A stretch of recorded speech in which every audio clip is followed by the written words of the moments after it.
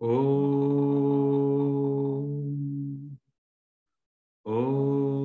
Sahana Bhavatu Sahano Bhunaktu Sahaviryam Karavavahai Tejasvinavaditamastamavit Vishavahai. Om Shanti Shanti Shanti. Morning, everyone. I sent you a link by WhatsApp just about half an hour ago. That's Sunandaji, Swamiji's daughter, who's giving a lecture on Bhagavad Gita chapter 10. So it starts tomorrow evening. So if anybody wants to join in, feel free to register. It's free. Yeah. Morning. Morning. Morning. Morning. Sorry. Yeah. Some of you may have already heard Sunandaji speak before. But if you haven't, then she's covering chapter 10. She's a very good speaker, very clear. Okay, so today we finished this chapter, chapter 3, the yoga of action. We began topic 6 last class, way to overcome the impediments, verses 40 to 43. And we covered the first 2 verses, which we'll recap. Does anyone have any questions before we begin? Okay, great. Ready, everyone? Okay. So we're going to do topic 6. In topic 5, Arjuna asks the Lord, what force is it that causes a person not to perform the right action? What makes a person do something against his own wishes? Something he knows is wrong. What is the impediment? Anyone? What stops us from following the right path?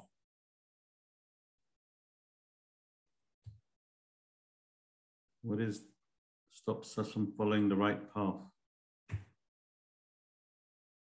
We need to know that before we carry on this class. What are the 2 impediments everyone has to stop them from doing what they ought to do? 2 things. Dipabin, you look as if you know. I remember.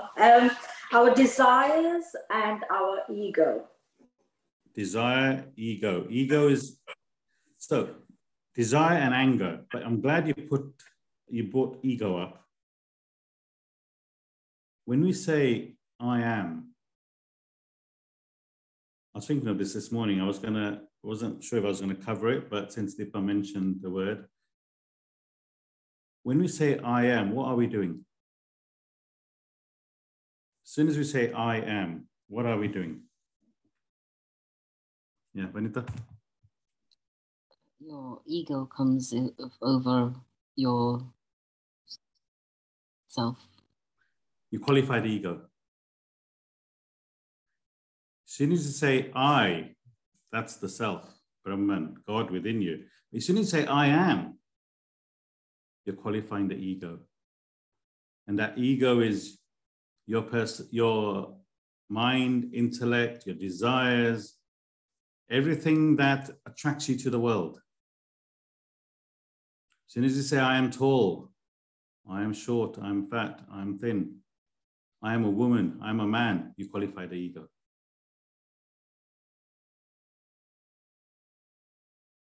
And to get back to that I, we have to dissolve the ego, which is what we're doing by gaining knowledge of our true personality.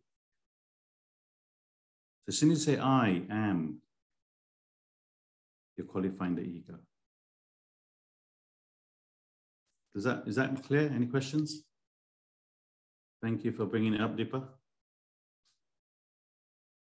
It was on my mind this morning, actually, to bring up, but since you mentioned it, it reminded me. So in a nutshell, that quantifies everything. Everything we're doing in this world, we're saying I am. And that separates you from God. So kama, krodha, desire and anger are the two impediments, or the ego, which is the completeness of your personality without the self, is what is in the impediment that stops us from following the right path. So therefore, desires is regarded as the greatest enemy in our life, because it covers the self within. As soon as you have desires, you lose the self. And it's the self that is our true personality, the I. That's who we are.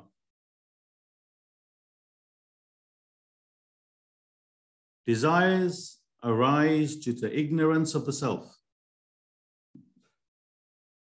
Due to this ignorance, we feel an incompleteness, emptiness, a void within. I'm just repeating what we covered. So that emptiness within us, to fulfill that, the thoughts flow towards objects and beings in the world, hoping that it would fulfill that emptiness, that void I feel incomplete. Maybe if I get married, I'll feel complete. Maybe I'll have a child, I'll feel, maybe if I change my job, I'll feel complete. Maybe I'll eat a chocolate cake, I'll feel fulfilled. Whatever we decide, we're trying to fill this void. Can fulfilling worldly desires fill this emptiness, this void within us? Anyone? Can it?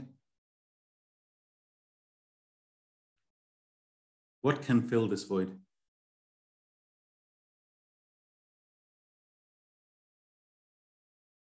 What can fulfill this void? Yeah, Nilam? Remembering and re-merging with the true self. And how do we do this? By gaining knowledge. Knowledge of the self. Yeah. The true personality. And desire stops us from gaining this knowledge.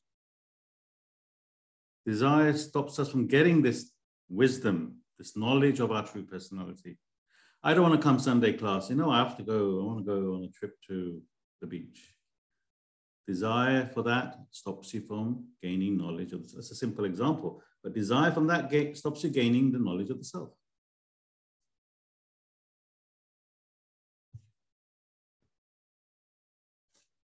So constant agitations.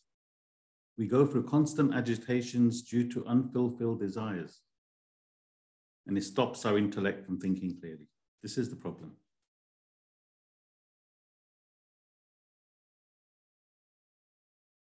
Any questions?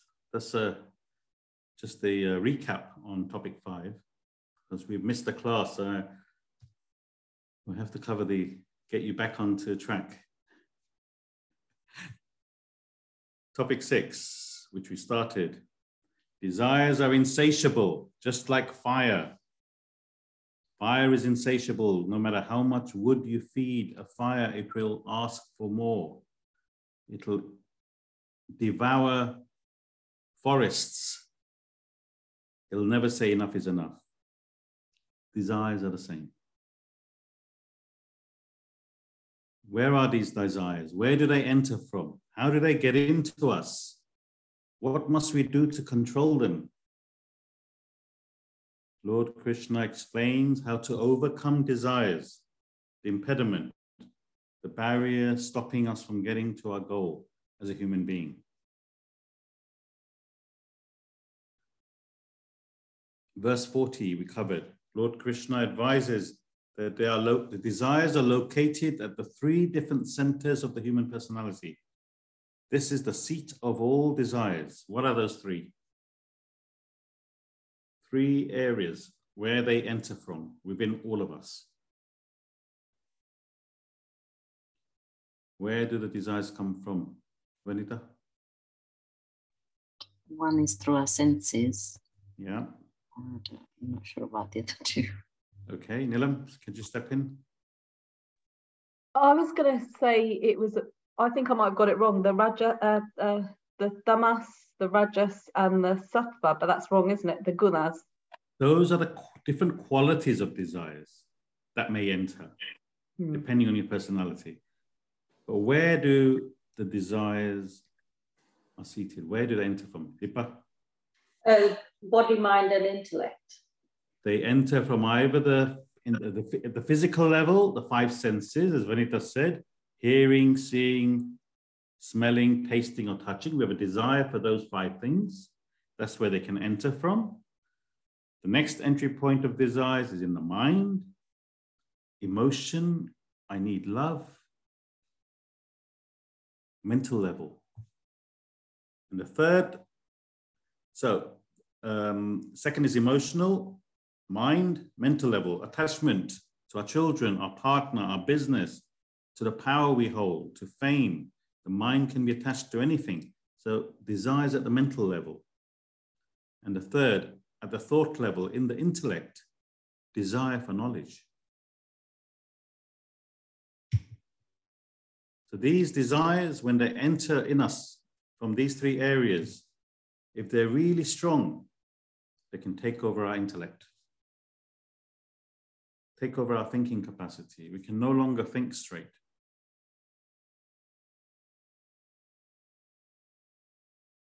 Why can't we think straight?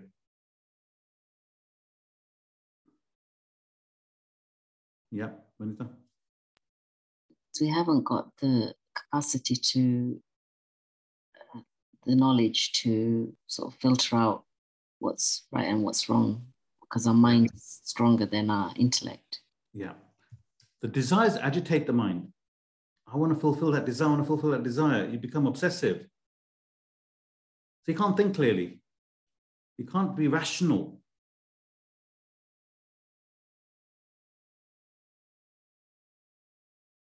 I was away with a friend recently, and he said, Andy, he said, whenever I see something in a shop, no matter what it is, I never buy on impulse. I will always wait 24 hours, think about it. Only then, if that desire is still there, I will go and buy it. And I thought that was a really good idea. That was a really good statement. Never buy anything on impulse. Think about it, 24 hours. If that desire is still there, entertain it. So, the agitation, we can't think straight. This ultimately leads us to confusion, delusion, and ultimately destroying us. It's like a car without a steering wheel. What will eventually happen to the car? You all know the answer. It will crash. Same thing. We will crash. Any questions? That was verse 40. Okay, and then verse 41. Therefore, Arjuna, control your senses, kill your desires. This is what is stopping you from doing what you're supposed to do. This is the barrier that is standing between you and Godhood. Fight the battle and do your duty. Krishna says, Arjuna, first control the senses, the five senses, before the emotions and thoughts. And the reason is the senses are gross, easier to control. You can use the mind and intellect, which is more subtle, to do this. So to control the five senses, it's easier than controlling the mind or the intellect.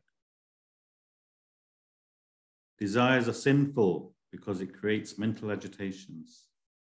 It niggles, agitates you until you fulfill the desire.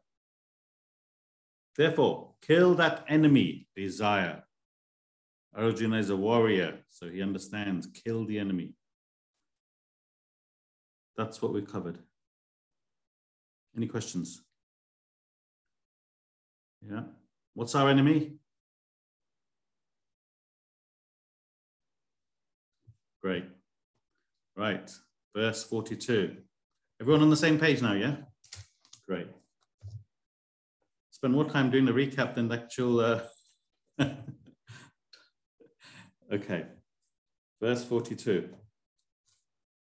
Indriyani param yahurin, indriyebhya param manaha, manasastu para buddhi, riyo buddhi paratastu saha, indriyani param yahurin, driyebhya param manaha, manasastu para buddhi, riyo buddhi paratastu saha. The senses are said to be great. Greater than the senses is the mind. Greater than the mind is the intellect. That which is greater than the intellect is He. This is another verse from the Upanishads. It says, the five senses are very strong. They lure us into indulging in them. But this is only if we identify with our physical body. If you identify with the physical body, then the senses are very strong. Greater than the senses is the mind. Greater than the mind is the intellect. Greater than the intellect is He. What is He? Anyone? Ramesh, what is it? He. The self. Capital H, He or she.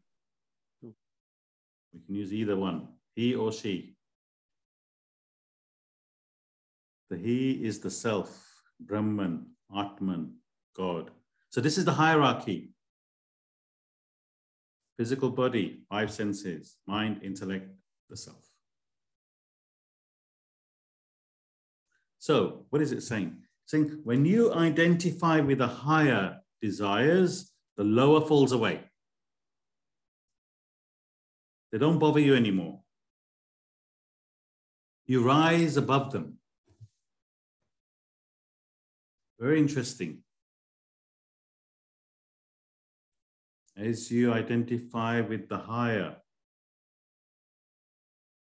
the lower falls away. As we mentioned, if you're a physical person, your five senses draw you to the world to fulfill desires for hearing, seeing, tasting, smelling, touching. But the moment you identify with the mind and its emotions, the five senses don't bother you. You see the hierarchy?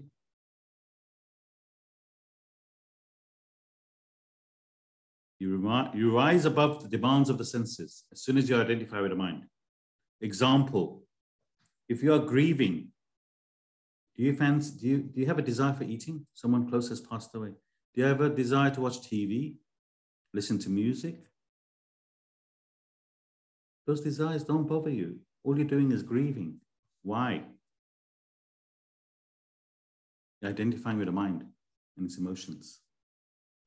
You have to force feed someone to eat. There's no hunger. There's just wallowing in that grief. Identification of mind. Senses don't bother you. Yeah? Everyone agree? Okay. You meet a partner, fall in love. You're reveling in that emotion. You're thinking of him, thinking of her constantly. The joy of that emotion is far greater than the senses. I'm qualifying the mind here. Joy of that emotion, that love, that feeling, greater than the senses. You're content in that emotion. You don't feel like eating, going out, unless it's with that person. I'll only go out with him to the restaurant. I don't feel like going otherwise.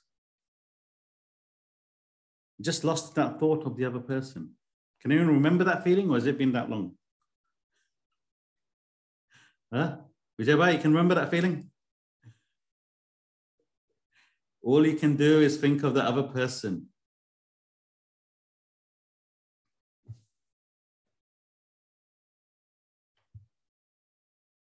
So identifying with the mind. The lower falls away. Yeah, agree, everyone? Another example. At work, someone gives you a chocolate. If you were a physical person identifying with the senses, you would eat and enjoy that chocolate. But if you were an emotional person, what would you do you think? What would you do if you're an emotional person? What might you do?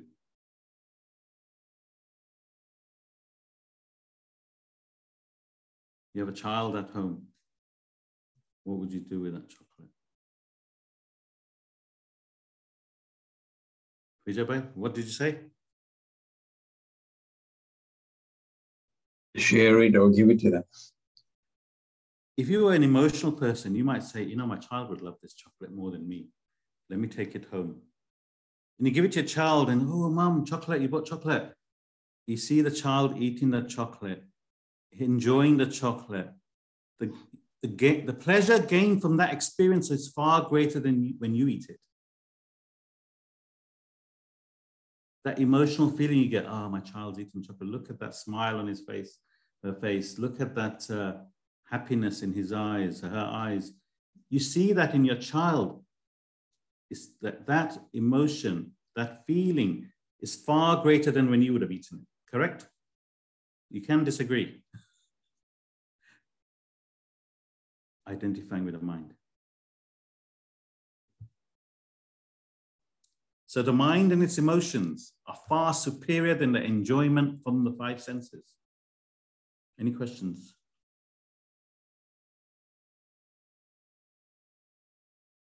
Yeah, so. So here, where it says the most powerful of all is the supreme self. No, you did. You said the five senses are really strong. They lure me away, but only if I identify with my physical body. Yeah, more powerful than the senses is the mind. Yeah, most powerful than the mind is the intellect, but the most powerful is the self. Yeah. So and then you said if I identify with the higher, the lower automatically falls away. So if one is stronger than the other and it is more powerful, why is it that I get lured away by something weaker? You get lured by something weaker, like what? Like my desires. If we're saying, why? Is it because I'm not identifying with the self? Yeah. At that moment in time. Or ever, if you're ignorant. Let's finish this, then we'll come back to it. Yeah. So that's the mind, higher than the senses. The senses, the desires for the five senses falls away when you identify with the mind.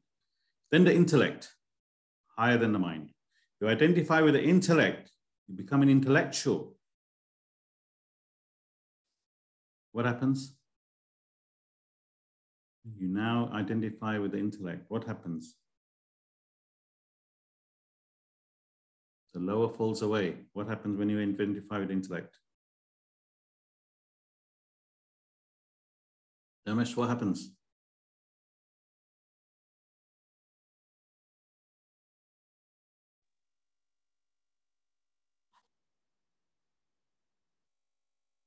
Yeah, Ramesh. If you're with your intellect, then hopefully your intellect's strong enough to realize that, you know, you should be concentrating on the self. Okay. So when you identify with the high, the lower falls away. When you identify with the mind, the five senses don't pull you to the world anymore. When you identify the intellect, then what happens? Yeah, Nilam? You become less emotionally reactive or attached, so you've got a more balanced thinking. The senses and the mind lose their power, their ability to pull you into the world. The five senses the desires in the for the five senses fade away. The desires for emotions of the mind fade away. You're now reveling in the intellect. You're reveling with the knowledge, whatever knowledge that is. The joys of knowledge. You read a good book, you get immersed in it. You forget about everything else. Time goes so quickly. The book gives you so much pleasure. Forget to eat, forget to drink. Oh, blimey, I've been reading for 2 hours. You get engrossed in that. You see, the mind and the five senses lose their pull, lose their power. Because you're now reveling in the intellect, which is far greater than the other two. I remember when I was in the ashram, I was lost in this knowledge for 3 years. It gave so much pleasure. Intellectually, I was studying. The pleasure was far deeper, lasted far longer than any sensual emotional pleasure.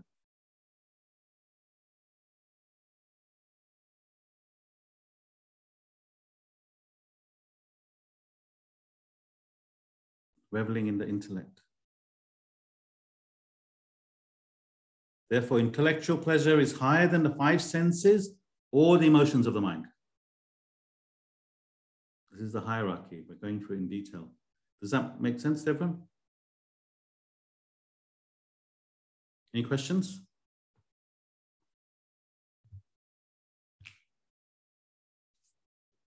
Then higher than the intellect is he, the self. To identify with the self, which is what we are learning about. Once you identify with the self within, you rise above the senses, the emotions of the mind, the pleasures of the intellect. All desires of the senses, mind, and intellect dissolves.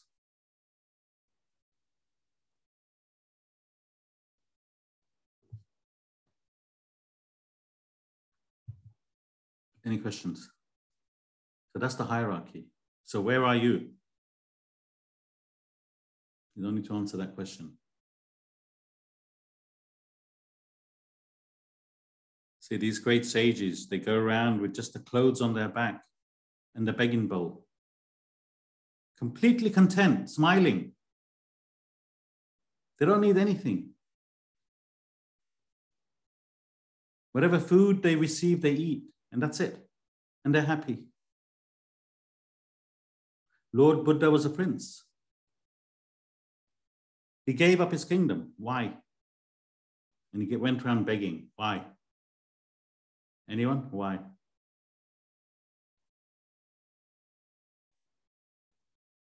Based on what we've just discussed. Why? Vanita? Because his desire to find the self was greater than the sensual pleasures and even greater than the intellect, isn't it? They identify with the self within, the highest. Therefore, all the physical attractions, taste of food, drink, smell, whatever, the five senses, the mind, its emotions, the intellect with its intellectual demands, no longer bother this person. They don't have desires for any of those things. They're reveling in that feeling of being one with the self. See, by saying, I mean, what I've mentioned, you might say, well, I don't believe you. But look, I'm giving examples of people who have reached that state.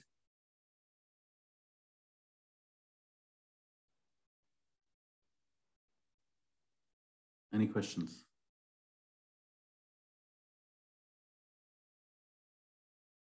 So there's this sage who reached that point of self-realization. And he's praying every day, praying every day. And the Lord comes down and says, you are my devotee. I grant you a wish. What do you think you wished for? Would you have wished for anything? What do you think you wished for? What would you wish for? The Lord says, I grant you a wish for your devotion to me. The sage says, there's nothing I need. And he has nothing, by the way. He has nothing. One pair of clothes, that's where he's wearing, that's it. He says, there's nothing I need. I'm so happy and content. The Lord said, no, I insist. You must wish for something. There's something I must give you something. He says, on his left leg, he had elephantitis. You know elephantitis? Your leg looks like an elephant's leg. It's a disease. Some of you can remember, may have seen Elephant Man, John Hurt. He had elephantitis. So on one leg, on the left side, he had elephantitis. So he said, Lord, if I must wish, then I wish that the elephantitis on my left leg is moved to the right leg. That was his wish. Please move this disease I have on my left leg to my right leg. Fulfilled, completely fulfilled. If God came to us, what would we ask for?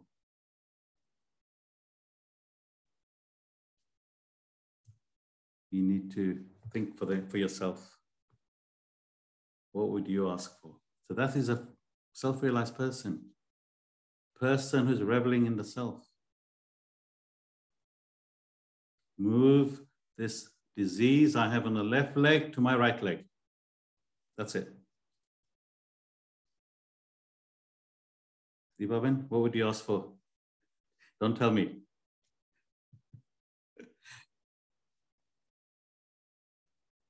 They've reached the highest state of perfection. So we all need to move up from wherever we are. If we're physical, move up to the emotion. If we're emotional, move up to the intellect, etc. As we gain this knowledge of the self, we start identifying with the self. We're able to control the lower more easily. Sittle, your question. Is it still? You okay? She's okay, great. Nilam, could you please?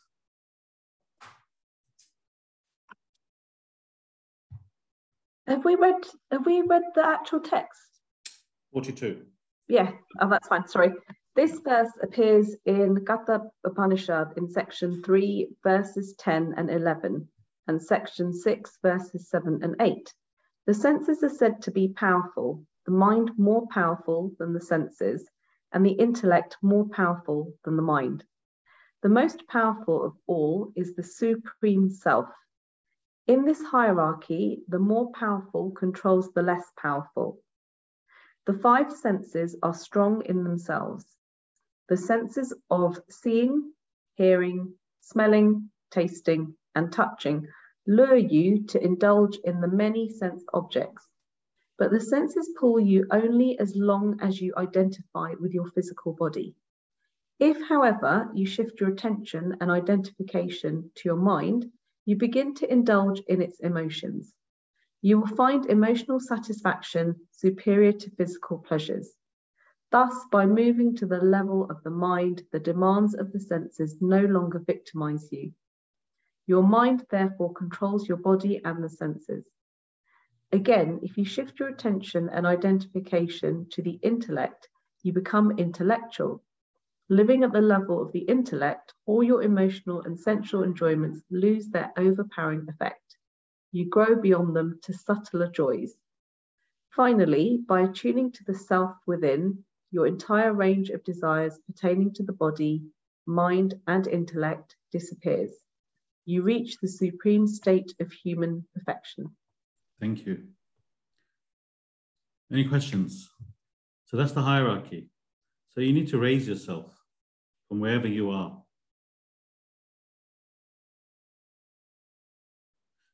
Verse 43. Evam buddhi param buddha samstabhyat manamatmana jahi satrum mahabaho kamarupam durasadam evam buddhi param buddha samstabhyat manamatmana jahi satrum mahabaho kamarupam durasadam. Thus, knowing that which is greater than the intellect and restraining the self by the self, O Mahabaho, kill the enemy in the form of desire, hard to conquer. Thus, knowing that which is greater than the intellect and restraining the self by the self, O Mahabaho, Arjuna, kill the enemy in the form of desire hard to conquer. So, in this last verse of this chapter, Lord Krishna gives a practical method to overcome desires. It consists of 2 disciplines. So this is the formula of how to control your desires. You'll have to read it a few times. Think about it before you get it. The first discipline is knowing what is greater than the intellect, which is, as we've just covered in the last verse, the self, Atman, Brahman. That is greater than the intellect. So knowing that, knowing the self, means gaining greater knowledge of the self. How will you get to know anything? By getting knowledge of it. So knowing what is greater, the self, knowing means knowledge, which is what we are doing every Sunday. We're trying to gain knowledge of the self. Vedantic knowledge is knowledge of the self. So first, that's what you need to do. If you gain this knowledge, it takes you closer to the self within. You remove your ignorance.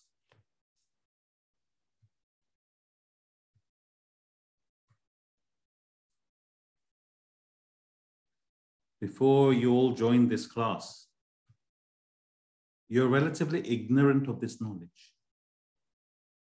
Correct? You may have been a religious person. You may be visiting the temple regularly, praying every day at home, maybe reading books, but you did not have knowledge of the self, knowledge of Atman, Brahman. Correct?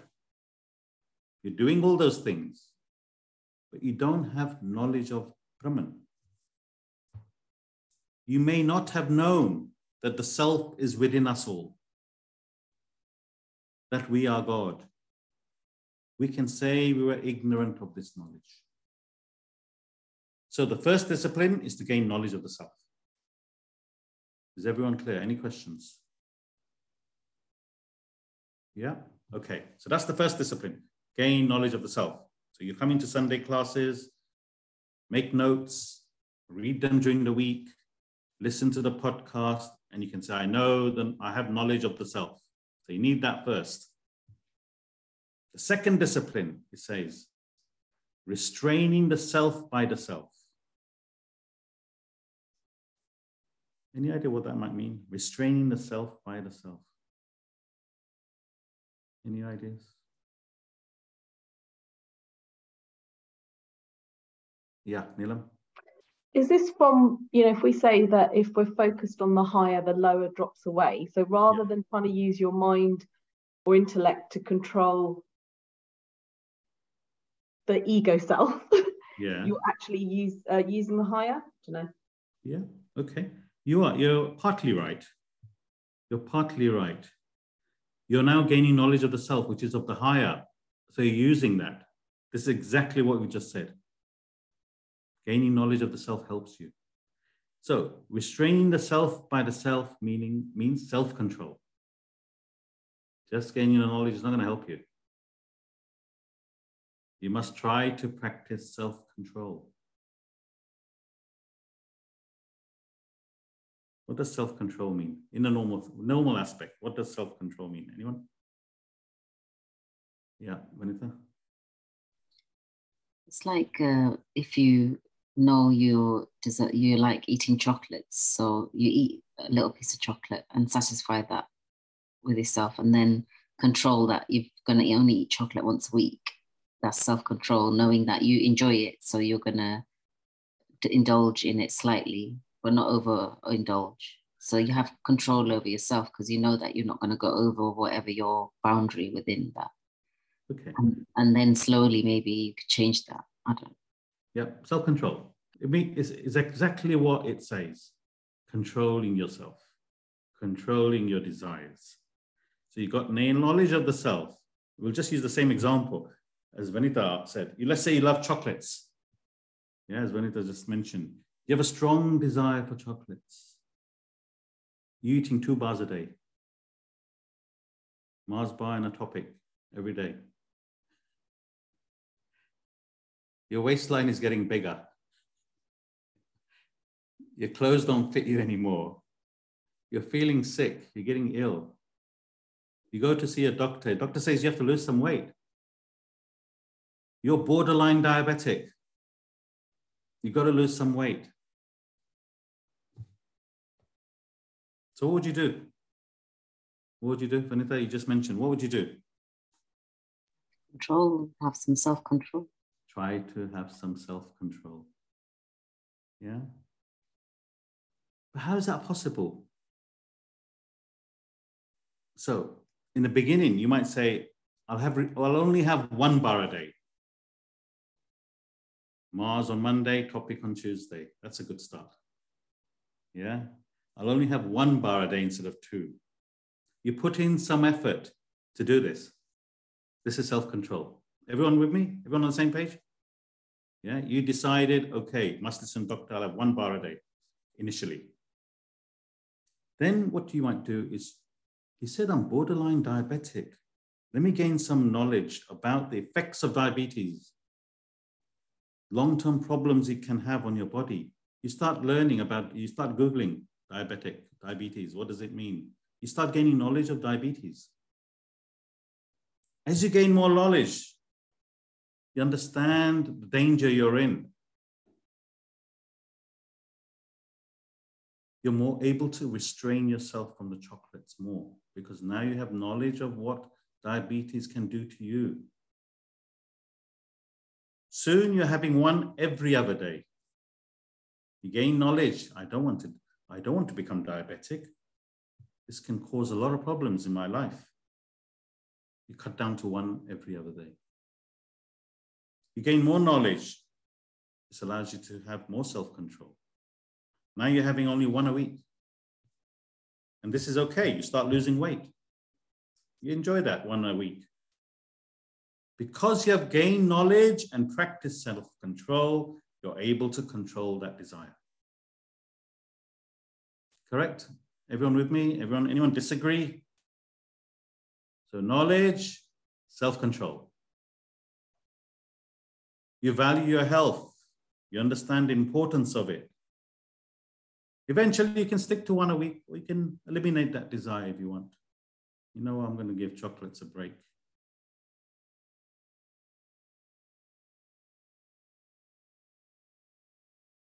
Knowledge, self-control, hand in hand. Any questions? Practical method here, Lord Krishna is showing us. Now, if after you visited the doctor and said you're borderline diabetic, and you just decide, okay, that's it, I'm not gonna have any more chocolates. You stopped immediately.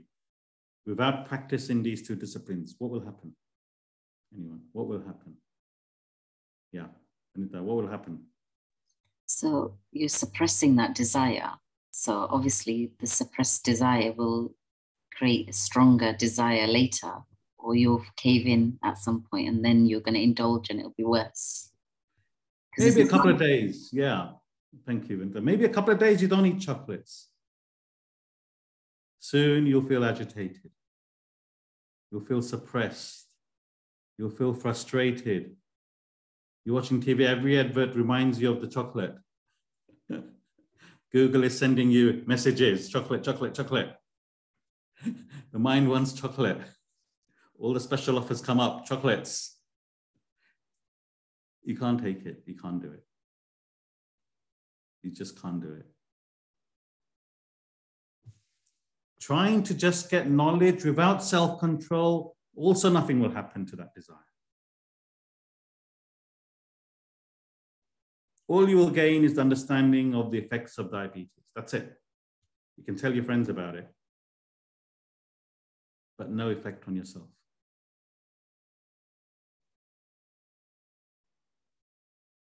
So you need both knowledge and self-control. to eliminate desires, to control desires. Okay, you want to become self-realized. In this book, you read about these great gurus. They go to the Himalayas and you say, you know what?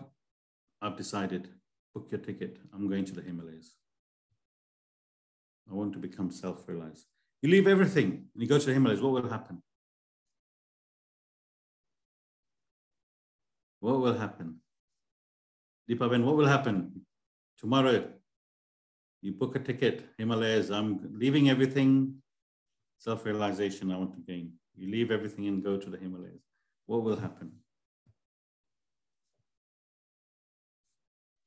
You're just suppressing all your desires, and if you head off without any knowledge, you're not going to gain anything. All your desires will follow you. Constant mental agitations. Your husband will be ringing you, your daughters will be ringing you, or your friends will be ringing you. Constant mental agitation. Within a couple of weeks, you'll be back. You know what? Forget that. Self-realization. I tried. It's not for me. It's because you're not mentally prepared. You have not reduced your worldly desires. How can you do it? It's not possible.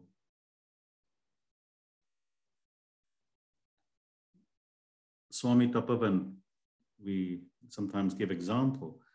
He went to the Himalayas when he was about mid-30s. He fulfilled all his obligations. His parents passed away. He had a younger brother. He got him university, got him educated. He got him married. He did all his obligations. Then he went to the Himalayas. And he knew once he left, he will never come back. He fulfilled every obligation before he went. And he never came down from Rishikesh. Ever. He was Swami Chinmayananda's guru. And Swami Parthasati was Swami Chinmayananda's disciple.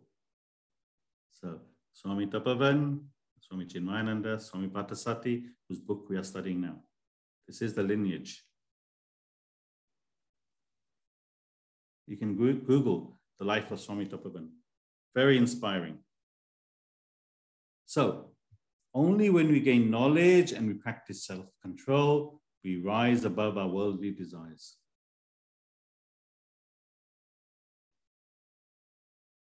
You get 5% knowledge, 5% restraint from the desire. Further 10% knowledge, you put self-effort, further 10% restraint from the desire. You continue until you have one desire left. I want to gain moksha. I want to gain self-realization. Deepaben, then you're ready to go. Goodbye, everyone. I'm off. You go to the Himalayas and you stay there. And nothing pulls you down because you have no more desires. You're mentally prepared. So this is self-control. So we need to balance these two disciplines carefully. They both go hand in hand. Knowledge, self-control. Knowledge, self-control. As you practice the higher values, it helps restrain a little more. Little by little, as you gain more knowledge, this helps restrain the desires further, which in turn helps us to gain more knowledge. It's like a pedal in a toy car. As you press one pedal, the other pedal comes up. You press that pedal, the other pedal comes up. So as you press both pedals one after the other, the car starts moving. Same way. So we can practice this method, use this method to help us reduce any desires we set ourselves to.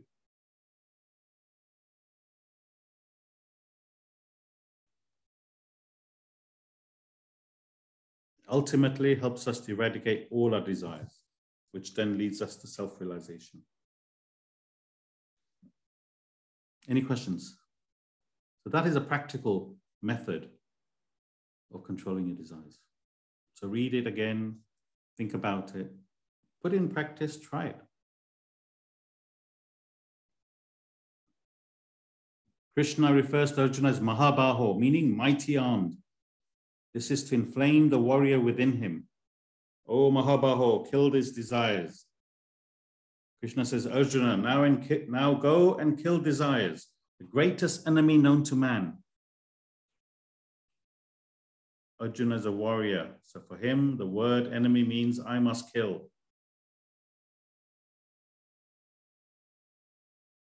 Lord Krishna also says, eradicating desire is the most difficult challenge in our life.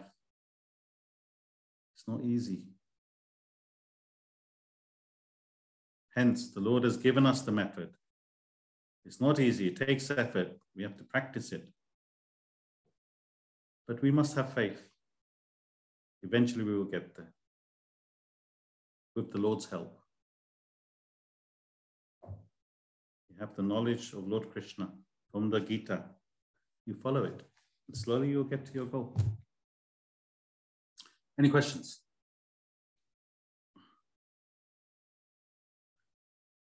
Read, Vanita, would you read the commentary, please?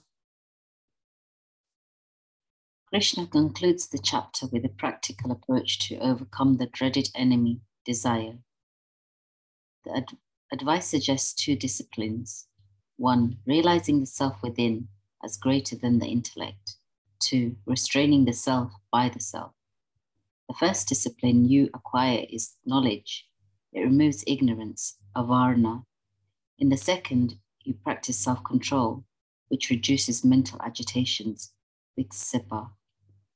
You will have to blend both these disciplines carefully. Without self-control, attempt to acquire knowledge will not sustain itself. You will ultimately be drawn to sensual fields. On the other hand, if you try to force self-restraint without acquiring knowledge, you will become repressed individual. As you gain a little piece of knowledge, you must then support it with a small measure of self-control. Likewise, self-restraint must be backed by adequate knowledge of the values practiced. Acquisition of knowledge of the higher helps to increase your practice of self-restraint, while practice of self-restraint enhances your ability to acquire more knowledge. Thus, knowledge and self-restraint act as two pedals to the wheel of progress in life.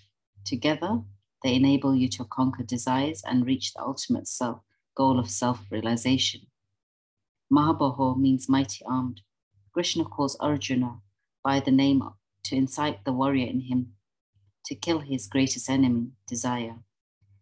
Here, for the 4th time, Krishna uses the word enemy, sastru, for desire. He further incites the warrior instinct in Arjuna by the challenge that this inveterate enemy of man is indeed hard to conquer. Hard to conquer, but not impossible to conquer. Yeah, remember. Any questions? So that's the conclusion of the 3rd chapter.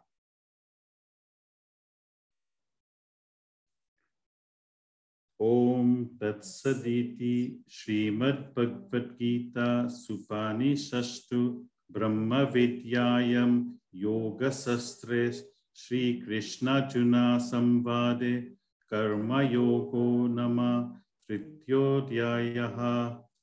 Om, that is real.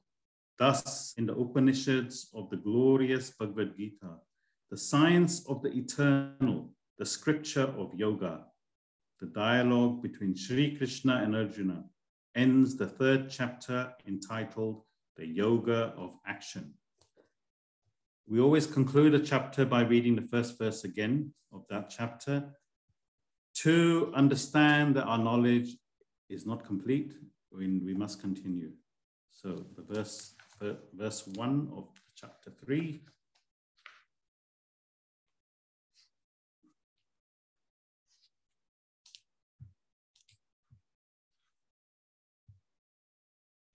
Arjuna uvacha yayasi chet karma naste mata buddhi janadana tat kim karmani gore mam niyojayasi keshava. So we will begin chapter 4 next week, the yoga of renunciation of action in wisdom.